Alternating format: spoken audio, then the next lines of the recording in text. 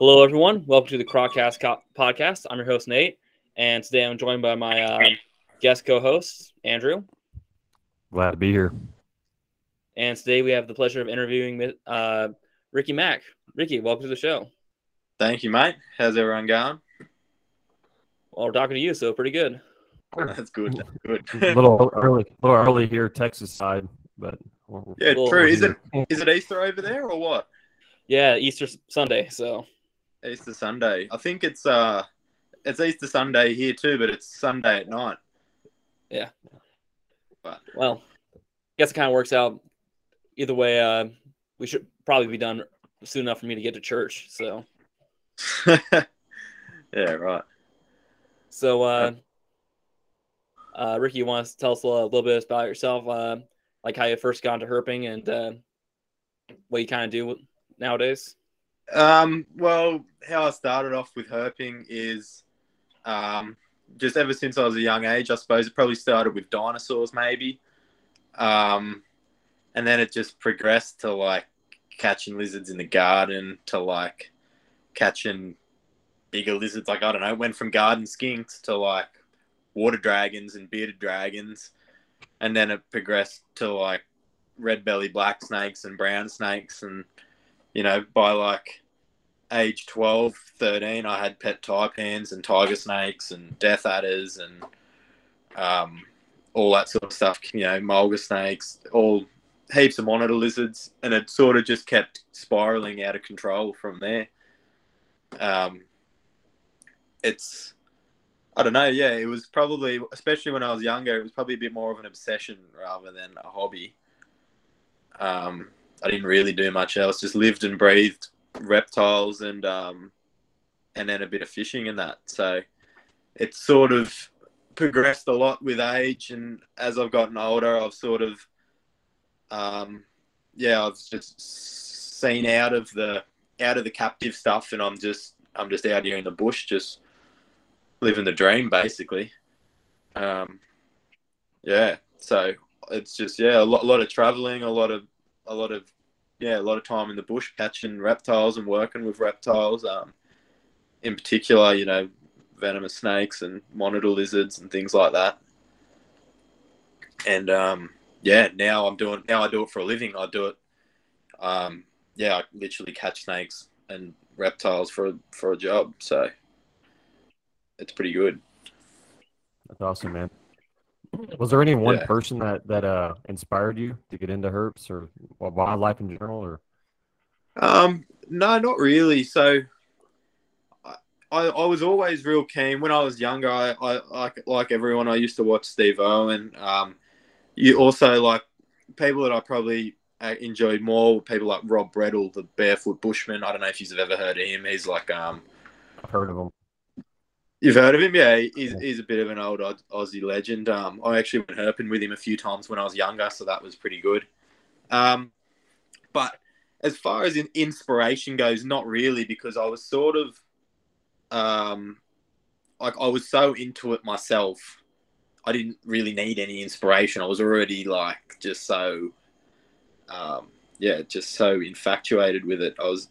So anything that I would do would sort of just be like anything I was watching was just fueling the fire. I don't know if it was necessarily inspiring me. It was just, you know, or constantly learning more. Instead of doing tests at school, I'm fucking drawing death adders on the back of my papers and, like, thinking about what I'm going to do when I get home, or what I'm going to do on the weekend, or where I'm going to go, what I'm going to catch, or how I'm going to set up an enclosure for something back when I was keeping. You know, it was just all of that. So everything that I did would just kind of just keep the ball just snowballing, and then I've somehow ended up here, wherever that is. Where are you geographically in Australia? So currently I'm in the Pilbara, which is Western Australia, if that makes sense. So it's northwest Australia. I threw another Western in there because it's Western Australia, because the state is Western Australia. So it's sort of, but yeah, Pilbara is me geographically at the moment, but I'm always on the move. So these jobs here, this is called FIFO, which is fly in, fly out. So basically, they fly me here to work because it's in the middle of fucking nowhere. So they fly you here, and I stay here for 26 days, work 26 days straight, and then they fly me out for 9 days break. But yeah, this is a bit of a reptile capital kind of area, like very diverse. It's pretty harsh climate, but you know, some days we're getting upwards of like 170 reptiles a day. So yeah, it can get a lot more than my neck of the woods. I'll say that. So whereabouts are you fellas from? I'm from North Central Ohio, so frozen tundra. Yeah. From right. Houston, Texas area. I don't know if you're familiar with Texas at all, but look, both of them, the names ring bells, but that's about as far as we go. Yeah, you haven't paid much attention to the United States herps. No, not really. Hey, I don't know. For some reason, I'm pretty content with what I got here. I don't blame you. I definitely, yeah. I mean, I definitely have an interest. I'd love to do like, I don't know, like a South American trip or something. But to be honest, like my next overseas trip, I'd probably, if I was going to be going overseas, I'd probably want to just go somewhere like New Guinea or something, which is basically just another Australia. So, I mean, I've seen a lot here, but I don't know. I'm just happy to keep seeing more and just keep doing it. Like it's pretty good. I have fun. So, what sort of species do you most commonly encounter when you go out herping where you're at now? Lots of dragons, like agamids.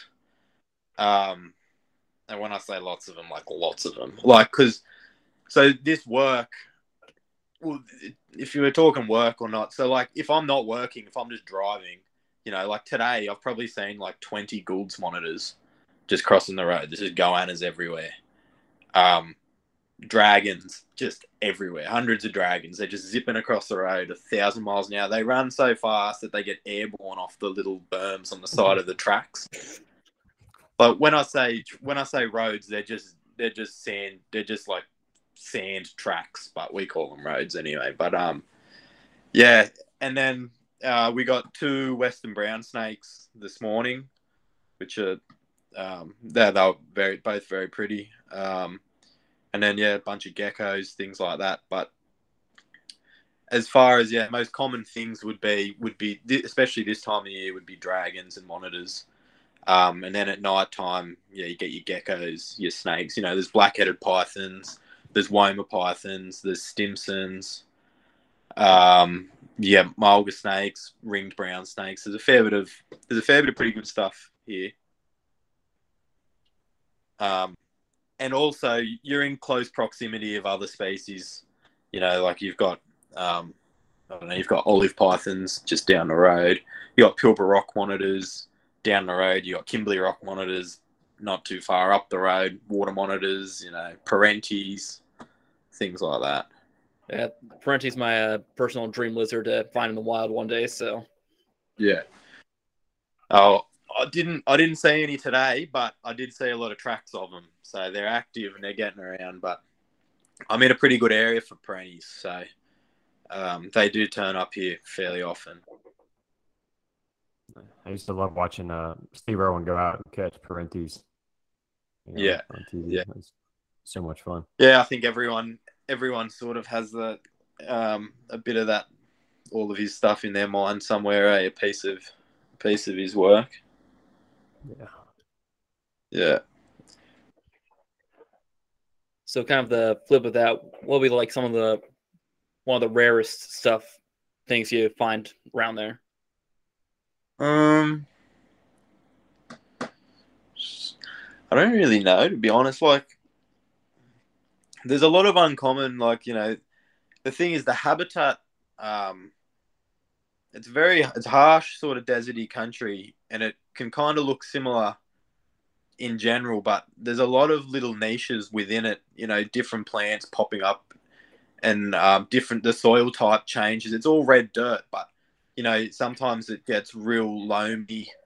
Other times it's like sort of stony soil, or it's real sandy, and all those different soil types and different plants and that sort of all hold their own little niche species. So you get all the common stuff right through it, but then you'll come across patches of Woma pythons or patches of jeweled geckos, or there's the Varanus aremus. It's the rusty desert monitor. Brevicorda, short-tailed pygmy monitor, things like that. They're common enough, but they're so secretive that they're just so they're kind of hard to come across. So things like that are good when they turn up. I'm a big lover of the monitors, obviously, so I like finding them. And yeah, as venomous snakes are right up there for me, but they're all the species we get here are relatively common, so they sort of do show up. You get a lot of a lot of king browns or mulgars, a lot of death adders, a lot of western browns, a lot of ringed browns, that sort of thing. Herping, where I live, we have a lot of rare herps that we're all of us herpers are looking for, but the reason is the human influence on the landscape is so large, so a lot of our herps are declining. I guess where you're at now, it's still rather pristine, and a lot of those species are still pretty abundant. Yeah, that is mostly that's pretty well correct. I mean, Australia is a very big place. Over here in particular, WA is like, this state is like takes up half of the bloody country. So, and it's not really a great deal goes on here other than a whole heap of mining. So there's heaps of WA, we mine, heaps of metals, basically metals out of the ground. So so other than that, not too much goes on. So there's basically just a whole heap of roads going through. So the animals, are still in all the habitat is all in pretty good condition. Well, I mean, you can go most of the part you're driving around where, you're just in just natural habitat. So if you sort of want to find anything, you can, if you just go looking, you can go and find somewhere where no one else can access, and you can just go and find it. But yeah, obviously further, different areas have, with more civilization, stuff like that, they have a lot more pressure on them with habitat decline, or with habitat destruction, or even, I don't know, even poaching to an extent. But obviously the main reason for animals decline anywhere is basically habitat loss due to civilization, just clearing it and building houses, or suburbs or cities, or that sort of thing. But up here everything's pretty safe. It's all very natural. There's bulk. If you get a good night, you can go out and, I don't know, like some nights up here I found 50 death adders in a night. Like like black-headed pythons are common, womas are relatively common, mulgars are common, western browns are common. Like today, we literally hopped out of the car. Do you know what a Gurnia epsisolus are? Those little spiny red skinks. I don't know. Okay. We pulled up at a spot to go and look for them. This is why I'm working, and we literally walked about 5 meters from the car and found 2 of them in a crevice. So, so it's pretty. It can be pretty easy going. I mean, it comes with not like people flat out message me all the time saying, "How do I find snakes? I can't find anything." You give them advice and they still can't do it. It's not just easy to go out and just start pulling things out of the bush. But if you can narrow it down where you go out and you know exactly where to look, well, then you've obviously got some pretty good stuff. All right. Yeah. So me and Andrew both have a bit of a background working with crocodilians, and a little while ago you kind of made friends with a local freshie, right? Yeah, she was very good. But that croc was Yeah, pretty. so That croc was pretty famous. It seemed. yeah, it was. She's blown. It's blown her up a lot, actually. She's I see a lot of people down there photographing her and stuff now. It's sort of a oh, it's like a bit of it's at a dam where a lot of birdos go and they go and photograph birds, and they do that sort of thing. So there's a lot of cars driving, sort of just in and out constantly because people go and pull up and they photograph birds on the wetlands. So she's just gotten real used to basking on the road. In the wet season, there's not much land. So the wet season, it fucking rains a lot, obviously. So it, there's not a heap of land. So basically the water comes right up to the road. It's actually flowing over the road. And she just lays in the sun there, and you just watch I was watching a few cars like driving, and they literally have to like get off the road to go around her. Like she was just wasn't moving. And I was there fishing, and I was catching heaps of fish. All these fish are sitting there feeding on stuff that's getting washed over the wall. So I was like, oh, I'll go give her a feed. So I went over and I gave her a feed, and she smashed the fish. She loved it. And then I just sort of kept doing it. And then before I knew it, I don't know, she was just real. Before I knew it, I was going down there every day and I was catching fish and I was feeding her, and she was like coming when she was called. I was like sitting on the bank. She'd be out in the water. I wouldn't even need to have fish, and she was coming in. I'd sit there calling out on the bank, and she'd swim right up to me, walk out of the water, and just plonk herself in front of me. So yeah, me and her had a real good relationship. It was really cool. It was a shame it was in a touristy area. I mean, if you could go and do it somewhere a bit more secluded, it would be a bit better for everyone. But I mean, it was just a bit of harmless fun. I gave her a feed every now and then, and she gave me a bit of joy. It was just a bit of, I wasn't like, she's not relying on me to get fed or anything. So, right. Yeah. Did anybody give you a hard time for feeding a wild croc? Oh, fuck, I copped all sorts of shit over that. I mean, for the most part, like I know a lot of what I do is very controversial. I know that. Just in general, and most people, I see people on social media all the time that you think, oh, he's a dickhead, or I don't like what he's doing, but you don't go out of your way to say it. You just scroll past it. So I know a lot of people do that to me. They see my stuff and they're like, oh, this bloke's a dickhead or whatever. Like, but they don't say anything. It's like the amount of negative impact in the negative feedback I have is pretty well zero. Like I get fuck all negative stuff, but there was something blew up with all these bird people that were photographing these birds and seeing, I don't know, it got fucking really out of control. and I had like an army of like, I don't even know, like an army of like local bird watchers fucking blowing up on my Instagram and like posting me on Facebook, like saying, I don't know, like it was pretty out of hand. Like there were a bunch of nobodies, so it sort of meant nothing to no one. But like just repeat like spam commenting on all of my photos and shit. Like they spend 15 minutes typing something up and I just delete it and it was gone. And I was like, what are you fucking idiots doing? Like at the start, I was just leaving it because it's like comedy and everyone will back me up anyway. No one's going to sit there and agree with him. Everyone's like, get a life. Like, just shut up. I'm not doing anything wrong. But yeah, like it did cause a fair bit of stuff. But I mean, as far as how serious it actually was, it's not really that serious. So now, if it was a saltwater crocodile, that would be a different story. Like people have a right to be mad. Yeah, I suppose so. I mean, it's just a freshie. She was an adult female. She's not doing anything like, you don't want to be luring salties up to the bank, getting them used to, getting them used to people. Obviously, that's a bit of a recipe for disaster. But Yeah.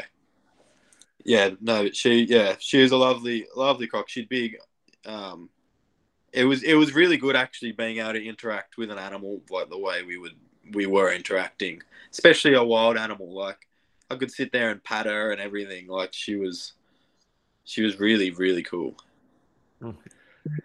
Yeah, like is it true that like it was like one or two reported attacks by freshies and like no fatalities ever recorded from them, or? Yeah, no, so no fatalities. They're only a relatively small crocodile. I mean, absolute maximum is like 8 foot. So she was pushing. Oh, she would have been between I reckon 5.5 foot. So there's been a bunch of like, I don't know, like attacks, you could say. Not attacks, just people getting bitten. Like you swim around all the time and you kick them underwater and shit because you can like, and they just like people just get bitten or sometimes like I've had a fair few of them sort of like if they're on the bank, I'll cut them off from the water. So I'll walk between them and the water. And obviously they're not happy about that. So they come flying at you with their mouth open, just trying to get back to the water. Like there is ways that you could get bitten by them and people do it. A lot of the time it's just accidental, like swimming, you know, because in Australia, if there's only freshwater crocs, everyone just swims. So it's only when the salties that no one swims. So it's very easy for an accident to happen. But as far as attacks go, they're never out to attack you. It's just either defense or it's purely just an accident. Like, you know, you literally, if you're swimming around or you're wading through the water, you can just, if they've just ducked under the surface, you can just kick them and, you know, it's not hard to just get a bite from anything doing that. Yeah. But no, they're definitely by no means are out to get you at all. They're just, although they just eat fish and frogs and insects. You know, the occasional turtle or maybe a bat here and there. But yeah, it's like a diet of fish and frogs. Yeah, so mostly just people accidentally getting their leg or hand at the wrong place at the wrong time, more or less. That's exactly what it is. It's just the wrong place, wrong time, and sometimes you cop a bite. It's never anything serious. Like it's just they've got very very gnarly teeth, so they make a mess of you. But I mean, they're not. Yeah, it's just the wrong place, wrong time. It's accidental on everyone's half, and it's always going to be the human's fault. It's never the croc's fault, and they're certainly not aggressive. Have you spent a lot of time around saltwater crocodiles? Oh well, as much time as you can. Like, I mean, I'm not out there jumping on the back of 5 meter crocs, but anywhere up here, like you know, the rivers just on my work here have crocodiles and salties. So there's as far like I catch heaps of smaller ones, things like that.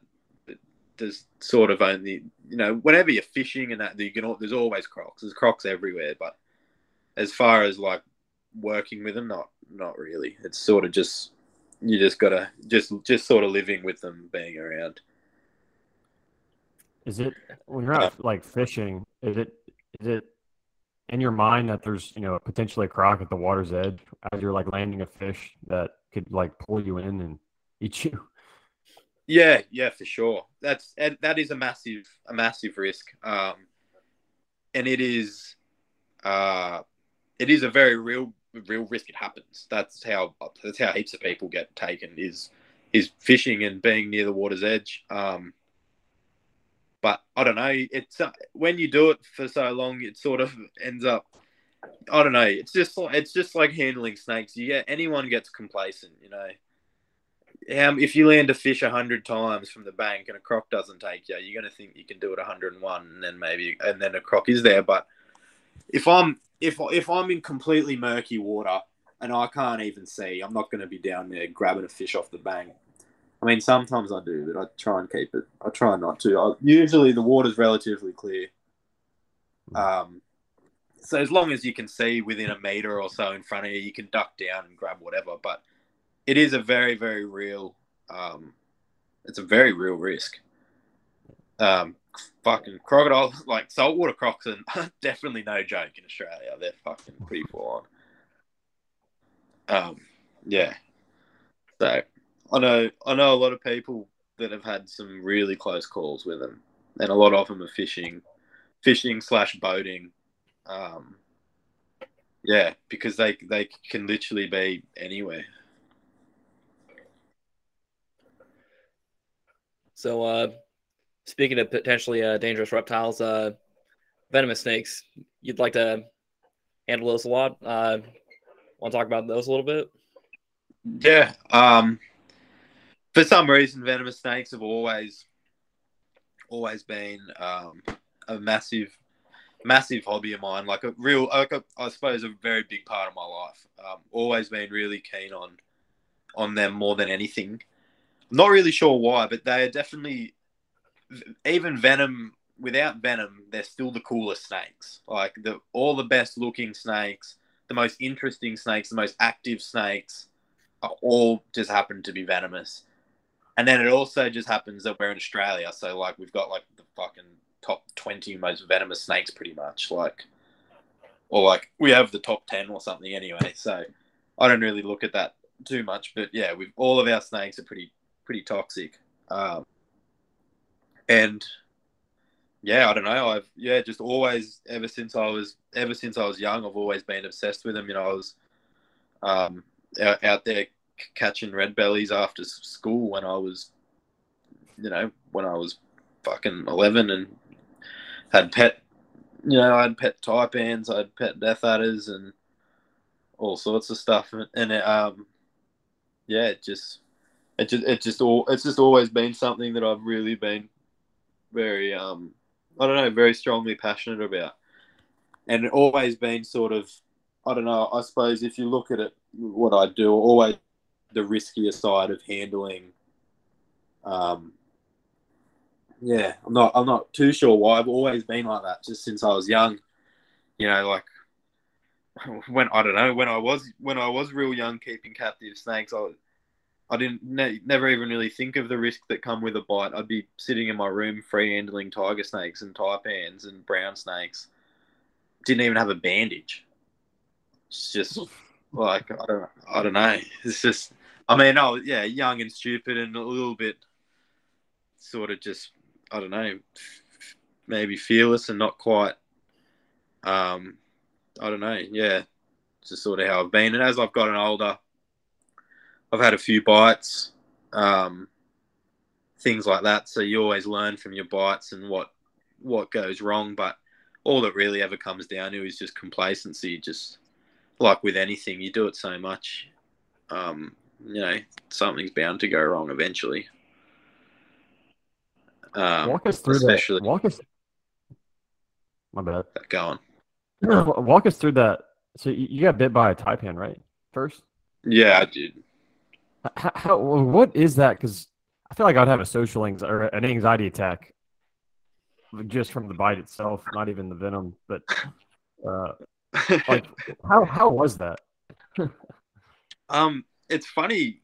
I thought I was fine, eh? I honestly, I couldn't have been any more calm. We were just me and a mate were just talking about how, you could just go around any corner, because taipans aren't the most common find up here, but we spend a lot of time looking for them, and more often than not you don't find them. But anywhere you are when we're out, you could just find one. And we were just saying, you could just go around any corner and there'd be a taipan there. And that's literally as the words come out of our mouth. We drove around a corner and there was a taipan just coming out of the scrub onto the road. And so I, just jumped out of the car, like slid in some mud and grabbed hold of it before it got off into the bush. And and we were like ready to. I was standing there holding it, and it was going off. It actually nearly bit me on the face. It was a fucking dangerous snake. It was really cranky. And I don't know. I was standing there holding it, and I think I just took a video of it in my hand to put on Instagram, just on my story, like I usually do. And I don't even really know. It all happened so quick. I just looked up and it was hanging off my forearm. So, and it smashed me. I felt it bite me, and it bit me straight in the vein running up my arm. And I was just like, I just said to my mate, I was like, oh fuck, that just got me. And he looked over, and it was stuck because I had like a long sleeve shirt thing on, and it was actually, its fangs were stuck in my shirt, and it was just hanging there like thrashing around trying to get off my sleeve. And he was just coming over, he was just going to freehand pin it straight off my fucking shirt. And so, but by the time he got there, it had let go. So I handed him the snake. Obviously it just bit me, so I wanted to get photos of the snake. We were going to photograph it there and then, but we had to do a hospital trip. So, we hung on to the snake. I ran over, got a bandage and put it on, which was pointless because, one, it bit me straight in the main vein, but also because taipans have such long fangs. You know, usually when you get bitten by a snake, I mean, it'd probably be the same over there with your rattlesnakes and things. The venom's not traveling in the lymphatic system. They're biting you straight into the muscle, and it's straight into your bloodstream. So a bandage is as good as useless anyway. I mean, I just got it and stuck it on. It was probably it was definitely a waste of time, but I didn't waste that much time doing it anyway. But so we just started driving to the hospital, but I sort of thought that I'd be all right. I mean, I wasn't worried at all. He actually was braking for a stick, thinking it was another taipan, like we were ready to catch another fucking snake. So, and I seen the stick on the way in, so he braked for it, and I was like, oh, it's a stick. Like, I already seen that on the way in. And anyway, and so this was like instantly as we took off, but he told me, because I had a girlfriend at the time, and he said, because she was at home, and he's like, do you want to just send her a message and let her know that we're going to hospital or whatnot? And I remember looking at my phone, and I had no service. Like, this is probably only 30 seconds, 45 seconds had gone past. And then, actually, no, backtrack a little bit. Before it bit me, I hopped in the car and I could feel tingling in my feet, which was weird. Only very light. But the first thing that I remember feeling in my entire body after I got bitten was in my feet. So that goes to show how fast it was traveling through my bloodstream. And then, yeah, so he said that once about messaging her, and I said, oh, we don't really have any service. Or I didn't really answer him. And then, you know, we drove for like another 30 seconds. And he goes, hey, fucking, are you going to message her or what? Tell her we're going to hospital. And I sat there, and I remember sitting there. I was sitting in the front seat of his ute. I had the window down. I had a bottle of water in one hand. And I was sitting there in complete darkness with my eyes open. I just couldn't see. And I said to him, I was like, hey, I fucking can't even see, hey. And he reckons he looked over at me, and my eyes were just rolled back in my head white. And at that second, I still didn't think much, but I have some memory just thinking, oh, like, am I going to die? Like, or like some thought about death there, but still very, I don't know why. It just didn't really faze me too much. But then, yeah, once he seen my eyes, he's like, fuck. So he's been bitten by like 7 taipans himself. Yeah, like he got bitten the other day. He didn't even go to hospital. So this was only like 3 days ago. So he best person to get bitten with ever. But anyway, so he stepped on it and was going to hospital. But he said, like, yeah, you know, a few seconds later, he said I just hunched over like I was dead, and like my tongue was hanging out of my mouth, and then I was fully unconscious for fucking, took about 20 minutes to get to hospital. And yeah, I was fully unconscious. He said I had like fucking foam coming out of my mouth, and he was holding me up by my hair, trying to keep my airways open. Like my tongue was hanging out, my eyes were just rolled back. He thought I was dead. He was trying to feel for a pulse. He reckons he couldn't even feel a pulse. The paramedics reckon I was dead. They were just like, oh, he would have been dead for sure. So, yeah, and so that was. I mean, for me, it wasn't really that bad because I didn't really go through any trauma at all. But for my mate, it was. I don't know. I don't know if it shook him up too much. He's a pretty good bloke. So he So we did that, and he drove me to hospital. So the whole way there, I was unconscious. He was doing like 150 k's, driving me to hospital, holding me with one hand, overtaking cars on the wrong side of the road and shit. It was a pretty hectic drive, apparently. And then it was just as we were getting into hospital, I remember there was some sunnies in like in a sunglass case on the dash, and like he was like hooking around a corner, and they slid off and smacked me on the fucking foot or something, and at that moment, for some reason, I like moved or something. I remember seeing light coming through my fucking eyelids for the first time, and he was like, "Holy shit, he's alive!" And so he ran up into the hospital and like got them, and they come down and put me in a wheelchair or something and took me up to hospital. But I started coming good at that stage for a little bit. And this is kind of sort of something that has happened before. He reckons it's happened with his bites, but I started coming good, and I was in hospital, and the fucking people in hospital are hopeless.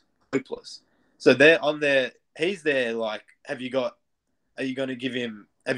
asking them, have you got anti-venom? And they're like, yeah, we've got anti-venom, like making out like they were going to give it to me. And I was like, all right, good. Because I felt like I was dying, because I probably had just been dead. Like, but then they're telling him that they have no intentions of giving me anti-venom at all, because I don't know, they're not equipped, they're not comfortable dealing with that sort of thing. So, the bloke there was telling me, one of these nurses is telling me that I'd just been bitten by a harmless snake, and that the shock of getting bitten is what was making me pass out. Full blown. I was about to fucking headbutt this bloke jump out of me thing and fucking break his nose in my forehead. I was like, are you kidding? I was like, get bitten by snakes every day. I said, I've just been dead for the last fucking half an hour. Like, it was so full on. They had no intentions of giving me anything. They didn't even believe that I'd been bitten by a snake. And so they were like near responsible for my death. They were trying to get me in a helicopter to fly me to another bloody hospital with no anti-venom. And then they had it there. No idea. And then so they, in the end, I started going back downhill. I was telling you, I was like, I'm fucking dying. I don't know.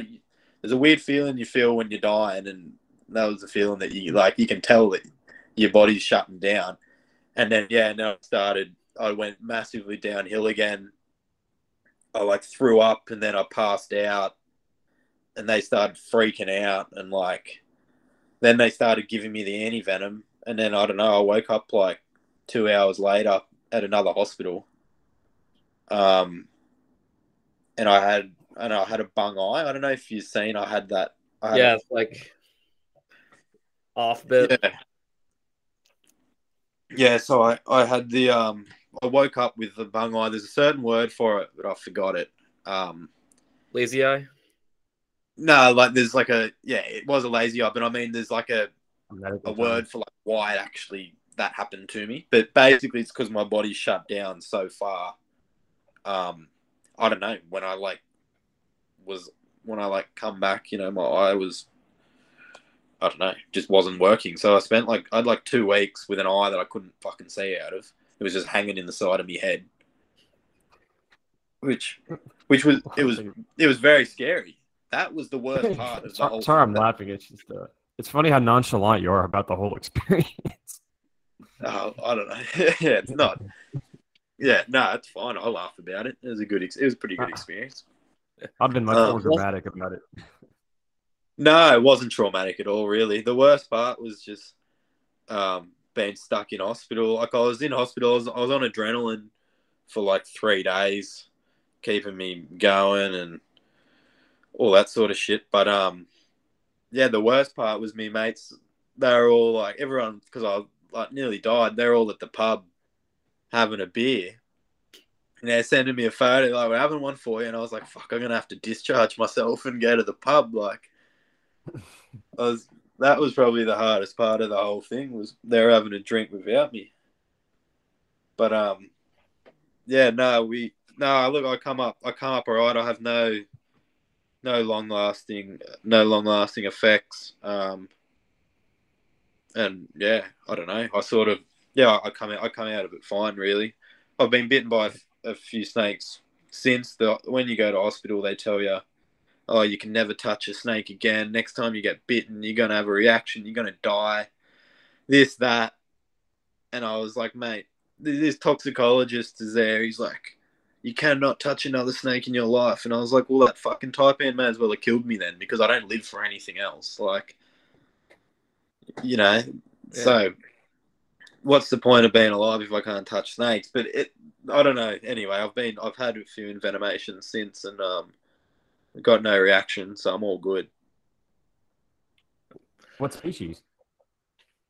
I got bitten by a king brown a couple months back, a mulga. And then just some mildly venomous stuff like brown tree snakes, yellow-faced whip snakes, slaty greys, shit like that. Are those lapis as well, or? No, so the yellow-faced whip isn't a lapid. The other two are colubrids. Huh. Obviously, king browns and a lapid. Everyone knows what a king brown is. Yeah. Yeah, I think mulgas are probably one of the most beautiful looking snakes in all of Australia. So. Yeah, no, I agree. Mulgas are great snakes. They're one of the best. One of the best. So let's see. You also find a lot of pythons around where you're at, like Stimsons, especially. Yeah, lots of stimmies. They're pretty common. They're pretty common anywhere you go, really. Like, you can nearly always count on a stimmy. There's some new taxonomies being done, and they're all children's pythons now, but I don't entirely agree with it, so I still call them stimmies. Gotcha. Yeah, so I keep a few reptiles here where I'm at, and some of my favorite to keep are Australasian pythons. So, like, I have like a couple different carpet species, and got some New Guinea species or locales of scrub pythons as well. I just like pretty cool snakes in general. Yeah, they definitely are. I love all of our pythons, actually. It's lucky scrubbies here are common as, they're one of the most common snakes not right where I am, but here in Australia. I didn't know they're that common. No, they're super common. Yeah, you get them if you go out, you'll see one every night. Now, I'm really looking forward to scheduling a trip down to Australia. Yeah, no, mate. There's a reason why I don't go anywhere else. Can't blame you. No, yeah, it's bloody good. Ricky, I've been planning a trip to Australia. Of course, this year I probably won't make it, but what area? If I had just 1 week there, what area would give me the best bang for my buck to see the most reptile diversity? Probably maybe a tough one, but it's just hard because there's a lot of factors go into it, and like yesterday alone, I seen heaps more of one species, and then today I seen barely any of that species, but the conditions are the same. So things here switch on and off a lot. But as far as diversity goes, I'd probably say far north Queensland. Like, you ever heard of Cairns? Yeah. Somewhere like that, because you've got all your rainforest species. So you got heaps of scrub pythons, water pythons, you got carpets, you got keelbacks, slaty greys, you got Boyd's forest dragons, chameleon geckos, red-bellied black snakes. And then you got your drier country where you've got, your death adders, your mulgas, frillies, black-headed pythons, and then you still get all of those rainforest snakes there. So you still get scrubbies, you still get carpets, brown tree snakes, you still get all that stuff in the dry country too. Taipans, and then goannas, you know, you got lace monitors, you got panoptes, yellow spot monitors, you know, scalaris, all tristis, all sorts of shit. It's probably pretty safe. And it's scenic, it's nice, it's good weather, you can go swimming, you can go fishing. And yeah, a vast variety of different habitats. So yeah, like, you know, rainforest, dry eucalypt forest, rock escarpments, savanna woodlands, floodplains, all that sort of shit. It's pretty good. And you got crocodiles there, freshies and salties. That's probably best bang for buck. You can come over here to where I am and you'll see a lot of stuff, but it's not very, in the way of the stuff that you guys would be keen on, it's not super diverse. It's just like, you know, you can only really rely on like stimmies and like western browns and mulgars and death adders, and then just goannas during the day. But I think, yeah. So, have cane toads made it out to Pilbara area yet, or? No, so they're in the Kimberley now. So when I was in the Kimberley about a week ago, and they'd gotten further south than I'd ever seen them before. They'd actually wiped out an entire population of crocodiles. Probably the largest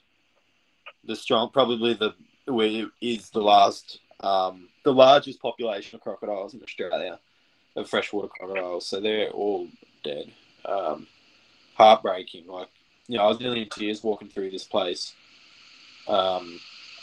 Just thinking about all the memories I used to have when I was younger, and just the fact that I actually won't be able to do it again. Like, there's a weird, when you walk through there and you don't see anything. Like, it's weird because you're so used to seeing stuff, but then there's the afterthought, the fact that next time I come back here, it's going to be the same. I'm never going to be able to see it the same as what I'm used to seeing it, and it's fucking really like crushes your soul. Like, the thing is, you know, cane toads have been in Australia for like 25 years, 30 years. So they're everywhere else has had time to, well, it's all been killed off, but they've had time to recover and you know, adapt to life with toads. Not really anything eats toads, but in this area, as they head further and further south, it's basically just doing what they did to the rest of the country 20 years ago to this place. So now they're back to square one. And I always sort of knew those places as the last strongholds, because they were the places where I could go and see all the species that had been affected. You know, you could see them like it was before. And now, you know, the last unaffected stronghold, yeah, she's all done. But as to whether they'll get down here to the Pilbara, I'm not entirely convinced. It's very, very harsh, arid, dry country. And there's, from the Kimberley down to here is just sandy Spinifex desert.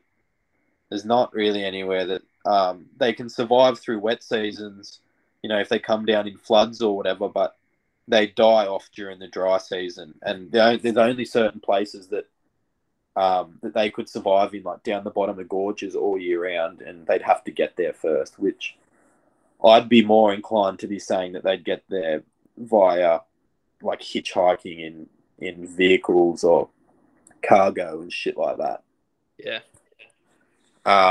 Some people think they'll get here, some people don't. I'm not entirely convinced. I mean, it's definitely possible.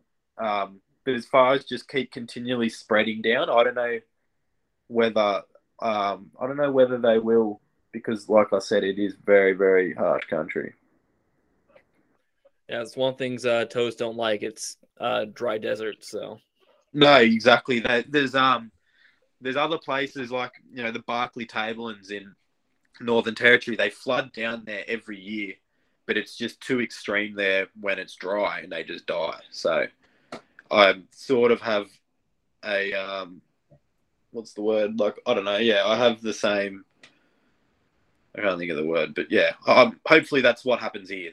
if they do start, coming down, that they're just going to die off every dry season, because all the rivers, everything dries up. It's seriously harsh country. All the frogs that live here go underground, so toads can't do that. Like the frogs that live here are all desert frogs. They store water in themselves and dig holes, and they come up next time it rains. Sometimes they're underground for fucking half a year or a year. So yeah. Now, since I'm a bit of a Python head, I kind of ask this question. Have you ever found a Onapelli python? Yeah, I found 2 of them. Those are only found in Kakadu, right? Yeah, so Arnhem Land. Kakadu is a national park in Arnhem Land.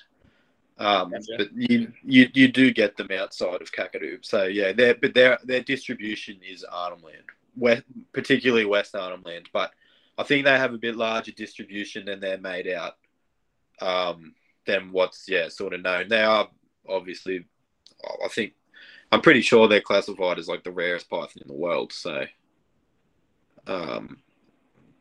they're a very, very cool species.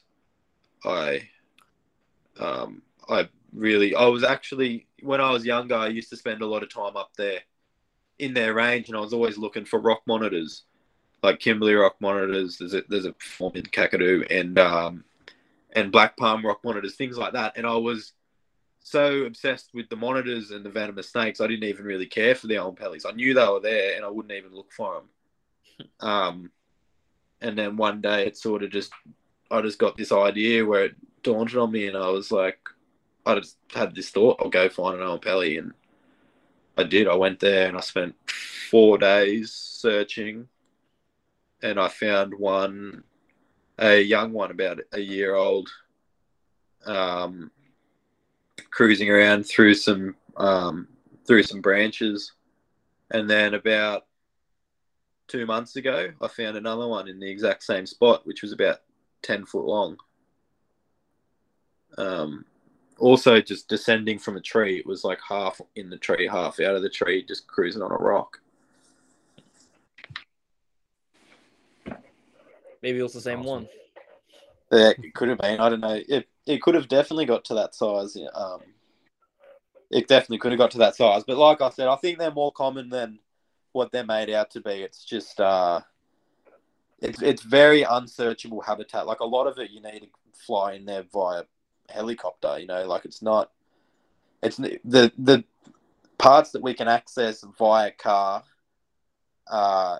is like, not even, is like 1% of it. Like it's just nothing. So yeah, your chances are pretty slim. It's very hard country to search. It's massive rock escarpments. It can be thick monsoon forest or dry, eucalypt woodlands. It's hard country just to search. What's the main way you look for snakes? Like, so here we do a lot of road cruising, but a big thing here is we flip a lot of tent and boards and stuff. That's like one of the main ways we catch snakes in more temperate climates. It works really well, but I don't know if that's the same where you're at. Yeah, it is. The thing is, up here, like, it's so hot. I mean, like, today was like 45 degrees Celsius. It's like that every day. It gets to 50 plus here. Okay. Like, I don't know what that is in Fahrenheit, but it's fucking hot. It's really hot. Yeah, so in the cooler months, there's a lot of tin. There's heaps of junk around here. There's all these old mines and stuff, so there's corrugated iron laying around everywhere, which is great. That's obviously the same as over there. That is perfect to catch cooler climate snakes, but in places like this, it's not that effective because it's just too hot. Yeah, but down south, it's a great way to find stuff, especially in winter. Just it's the same as over there, I presume. But yeah, here, you find the odd thing under it if you can pick good days in the cooler months. But usually, you do a lot of road cruising or, just a lot of bush bashing, walking through the bush, checking creek lines, checking rock escarpments, things like that. But yeah, the roads are really good. Like I was driving here last week. I think it was last week, and like not even looking for snakes, but I found like 5 olive pythons on the road. There was like blackhead pythons everywhere. You know, there's there's children's pythons. There's just, you don't even have to look for snakes, and you just find snakes. One unique way people find snakes in the kind of the deserts of like West Texas, Arizona, is people will go out and they shine road cuts where a road is cut through a mountainside, and it's a really effective way to find like montane species like rock rattlesnakes and stuff like that. Do y'all do any sort of herping like that? Just walking roadside cuts? No, never. Never even thought about it, to be honest with you. I do know what you're talking about, but because we have a lot of those cuts. Are you talking about where they like cut through a hillside and have a road go through it? Yeah, exactly. Yeah. Yeah, right. No, we have a lot of that, but no, I've never even thought of it. Usually we just drive. I don't know, just drive through. But it's kind of a way to see more fossorial snakes kind of emerge out of that rock, and you can shine them up on the rock cut at night. It's really a really effective way to find stuff. In Texas, yeah, fair enough. A lot of our fossorial stuff is literally living under the sand or the leaf litter. But yeah, you know, I'm just picturing now like what you're talking about. I found a lot of snakes coming out of that stuff onto the road where I've just been driving through and you see them. But I don't know. We must be pretty lucky because we can, especially on the roads. You know, you can always rely on going out and sort of finding, you know, pythons and things like that because they're sort of active.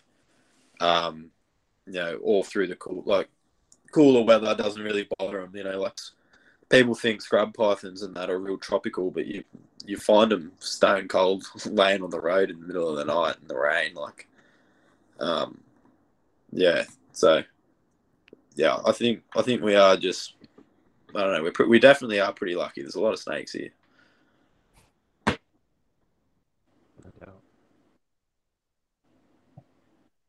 Andrew, you have any other questions? Probably. There's so many questions about Australian herps, but I think I'm good for now.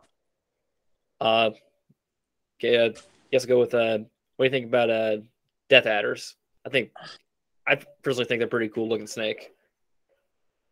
Yeah, I love them too. Really cool snakes, really interesting. We've got a lot of different species of them here, as you guys would know.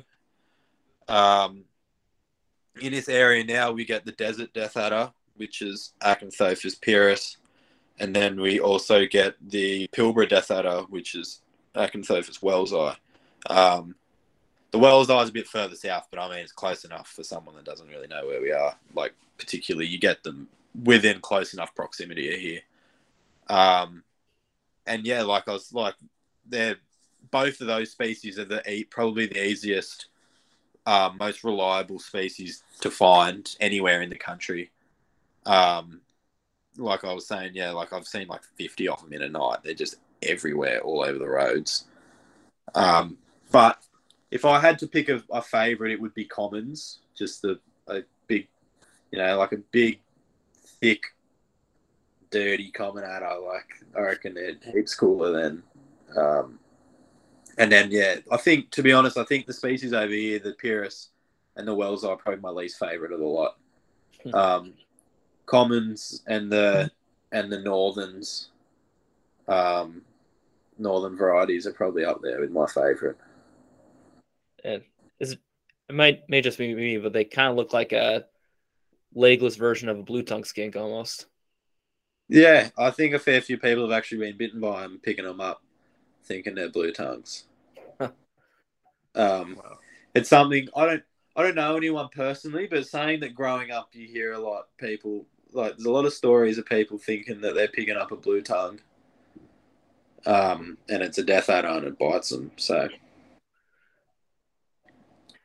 yeah, but the way you describe them, how common they are, it sounds almost like copperheads in Andrew's neck of the woods. Yeah, right. Yeah, we Are they? get a lot of copperheads. Yeah, it's funny, but because you don't, I've only ever seen 2 death adders on foot. Hang on, I got another call. Yeah, you there? Yeah. Yeah. Yeah. So I've only ever seen two death adders on foot. They're extremely hard to find. Yeah, I don't know how or why, and I've only ever found one during the day, and a lot of people, never see them during the day. Like they very rarely get found during the day. They are the ultimate masters of camouflage. It is crazy, but you just got to get them at night time, cruising around looking for somewhere new to set up in ambush or looking for a mate or something like that. So some nights they just have big moves. Like it's like a whole, must be the perfect conditions for that species, and they move. And that's how you find them road cruising. And and they're easy to find road cruising, but you go for a walk, you don't see a single one. It's very strange. We have a lot of species like that. They're just, to get them in the field, in the habitat, you can't cover as much ground doing that, and they're so well camouflaged. Like our timber rattlesnakes here in Texas, the easiest way I get them is by road cruising. If I go out just hiking around in the forest, in the pine forest, I'm not going to find one. I'd have to hike for days. Yeah, exactly. Yeah. Just well camouflaged, and they occur in low densities, so really hard to locate without road cruising. Yeah. It's probably the same.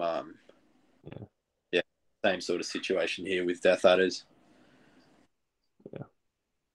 Everything else is pretty locatable, like on foot or on the road or whatever.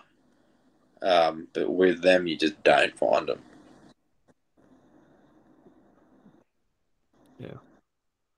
They're the ultimate masters of camouflage.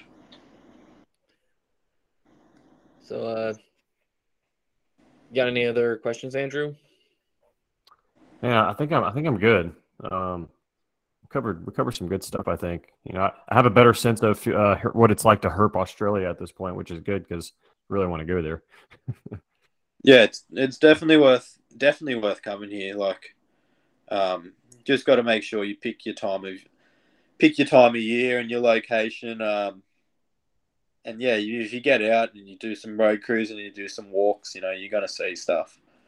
Yeah, it's a beautiful place. Good reptiles, good countryside. It's yeah. There's plenty to do. So no matter where you go, you'll end up finding stuff. Cool mammals there too. Cool birds. Cool. Yeah. Cool. The orchids in Australia kind of blow my mind. I'm not. Herps come first, but like the plants over there, are also really cool. Yeah, we have really cool plants. I think I'm really starting to take a lot more notice of everything else. Like as I'm getting a bit older, like kind of fanning out broadening my horizon away from just being so narrowly focused on reptiles. Taking a lot more interest. My brother's mad into birds, so he's the same as I am with reptiles. He's the same with birds. So I have, without even teaching myself, I already just automatically know a lot about birds just because I've grown up with him. He's vice versa with the reptiles, but the mammals and the plants and stuff. Really, I'm starting to really broaden my horizon, and it's all just part of being out in the bush and just being a bit of a naturalist, I suppose, just getting amongst a bit of everything. I already do have a fair understanding of the plants and stuff. Anything that you can associate with the reptile in particular, I know all about it because I got to target that species of plant to find the species of reptile. It tells the story of the soil. The plants tell the story of the soil. Yeah, exactly. So, but no, we have really nice plants here, and like you said, orchids. When you're walking around rock escarpments or gorges. And there's mad orchids growing off the rocks and all these sick ferns and all sorts of shit. That's good. It's it's a special place just to be out. I'm pretty lucky, even just with this job. I'm just out in the fresh air every day, out on the land, getting amongst it, looking at our Australian reptiles every day. Before we, that's one question I had. What exactly are you doing for work at this point? I don't know So if you really covered that. It's called fauna spotting. So basically, I work for a mining company. Like I said, Western Australia has a lot of mines. So they're digging a massive trench to lay pipe in it. So I don't know. Do you guys know what a pit trap is? Yeah. Yeah. So it's basically, this thing's just like a 600-kilometer pit trap, just in the middle of the bush, in the middle of nowhere. It's the most super remote, and so animals are just trying to go about their daily life, and they come across a trench that's nearly 2 meters deep and it's nearly 2 meters wide. So there's just bulk animals are just falling in there, and so it's my job is to just be constantly getting whatever that falls in, getting it out. So yeah, that's pretty much what I do. I rescue wildlife for a living out of this trench and just release it back into the bush. But it's predominantly reptiles and then a small percentage of mammals and occasionally something else. Sounds pretty badass. It's a fucking good gig. I mean, I'm getting paid to catch snakes and be in the bush, and it doesn't really get any better. And then they just fly me to home or whatever. I've actually got my car here, so I can either get flown elsewhere or I can jump in my car and head off into the bush for me time off. So I basically have I have a holiday 26 days and then I have 9 off. So it suits the life. Oh yeah. That's all I got, Nate. Right. Well, thanks for coming on the show. It's a real blast talking to you. No, that's all right. No worries at all. It's nice meeting you guys anyway. Yeah. Great to meet you, Ricky. Thanks for coming on. No worries. I guess I'll speak to you next time, eh? Yeah, next time in Australia, try and hit you up. Next time in Australia, if you ever come to Australia, let us know. I can put you in the right direction. Catch up, have a beer with you or whatever, or go for a herp, depending if I'm around. Sounds like a plan to me. All right, no worries. Oh, happy Easter, eh? Same to you. Happy Easter. All right, no worries. I'll catch you fellas later, eh? Have a good day. You too. Have a good one, Ricky. Appreciate it. All right, hey boys, says.